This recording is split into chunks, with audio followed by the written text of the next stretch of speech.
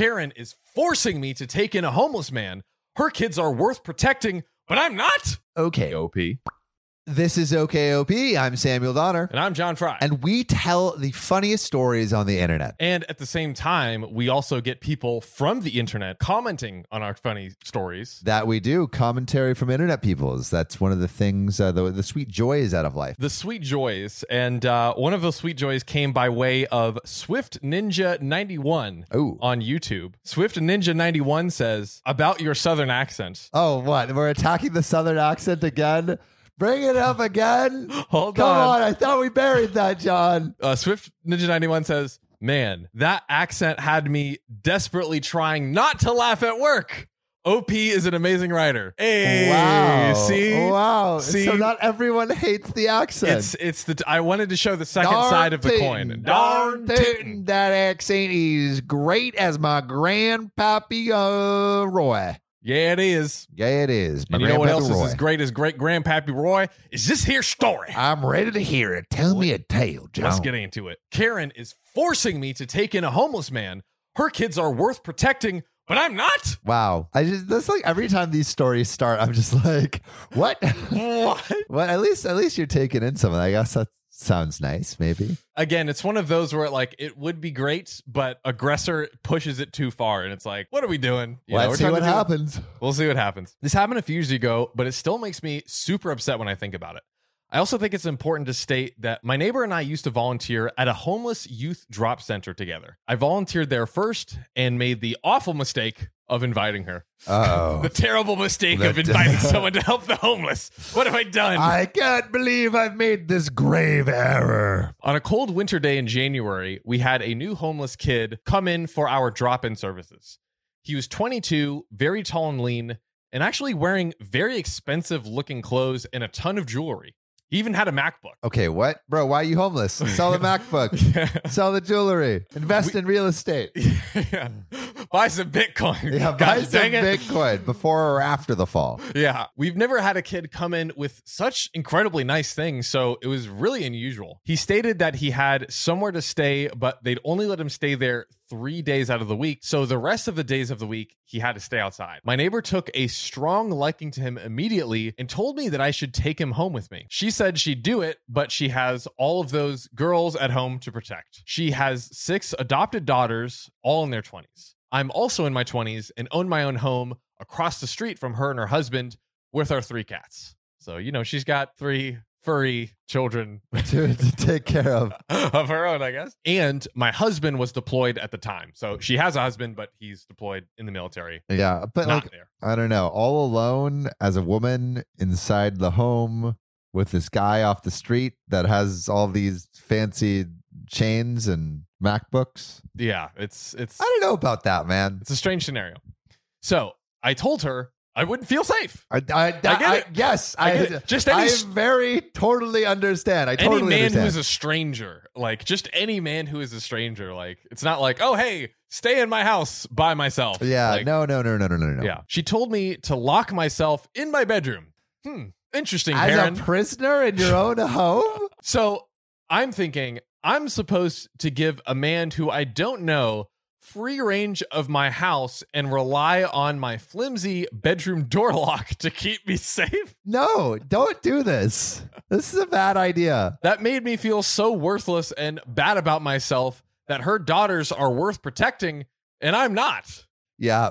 I mean, yeah. Fair. I mean, why? They're the same age. Yeah. There's the same risk, if not more, because there's alone. 6 of them in the other house. She's all alone. Yeah. Except with the cats. Unless those cats are serious ninjas. She kept trying to shame me into taking him home, saying, oh, what if he gets robbed? Also, what about every single other homeless person that doesn't have a MacBook?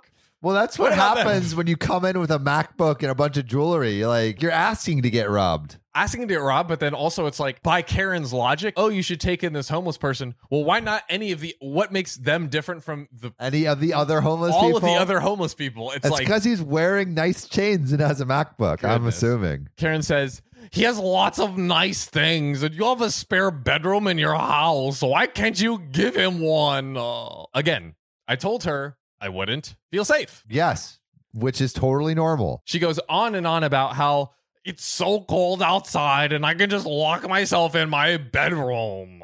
And I totally take him in, but I have daughters to protect. Well, who's going to protect me? Yeah, she has no one except the cats. Except the cats. Ninja cats. And I told her as well, my husband is deployed. What would it look like if I took him home? From the husband's perspective, it's like, wait, why are you taking people this? Will talk. People of the town, they'll be like, who's she taking in with those nice chains, that nice MacBook? Yeah. And from the husband's perspective, I get it. It's like, wait, you took some random stranger in the house? Like, what's going on? While I was fighting for a country? Karen's reply to that is that I've done something great while he was away.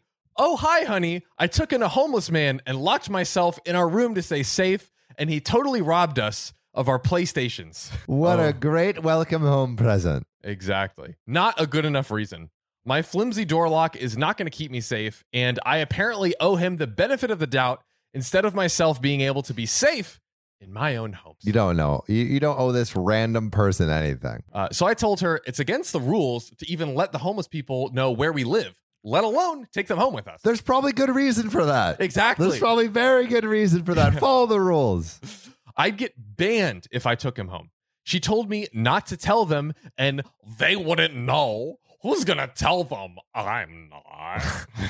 When it was time to leave, she starts up again about how it's such a shame that I have spare bedrooms in my house, and I can't let him have one measly little room. As if I could just hand him one and I wouldn't be in my own house. I again state I don't feel safe. He could do any number of terrible things to me or my pets. We just met him. Ain't no telling what he's capable of. Yeah, I don't know why she's forcing it so much. Just chill out. Just Karen. yeah. If you want to house him so much, house him yourself. She badgered me the entire ride home too, just going on and on and on about how I should have blessed him with somewhere to stay. When we got home, she tells me it's not too late to go look for him. Why? Freaking again and again. This woman is a broken record. She just won't stop. She knows where a lot of homeless like to sleep. Okay. And we could go back there and search for him. Weird flex, but okay. I know where a bunch of homeless sleep. I again tell her no. I wouldn't feel safe.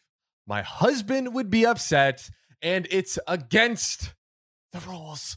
Just let her be, man. Let her be. She tells me, well, she just hopes nothing happens to him, especially since I could have given him the spare room.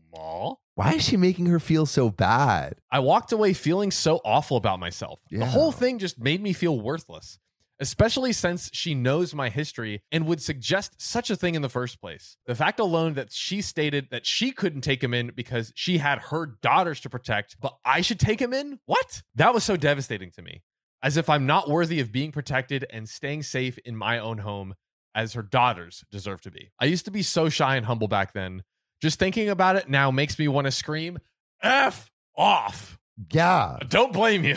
That's what this Karen deserves. That's what she needs to hear, honestly. If me locking myself in my bedroom is good enough for me, then it should be good enough for her to take it home and have her daughters lock themselves in. Exactly. At least if something happens, they can scream for help for someone else. Or they can band together. Exactly. I'm home alone and I couldn't do anything. And the last sentence is in all caps. You want him out of the cold, then you take him home with you.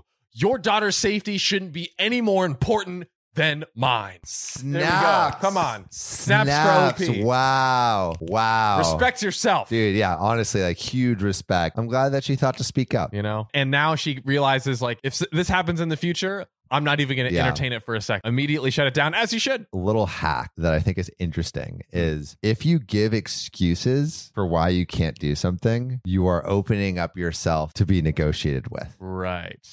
It's like, well, what if you did blah, blah, blah? Now excuse isn't a reason. Exactly. It's like, oh, I can't hang out today. I have to wash my dog. Well, what if I wash my dog? But you know, if you want to avoid any of that, you just say, nope. I can't.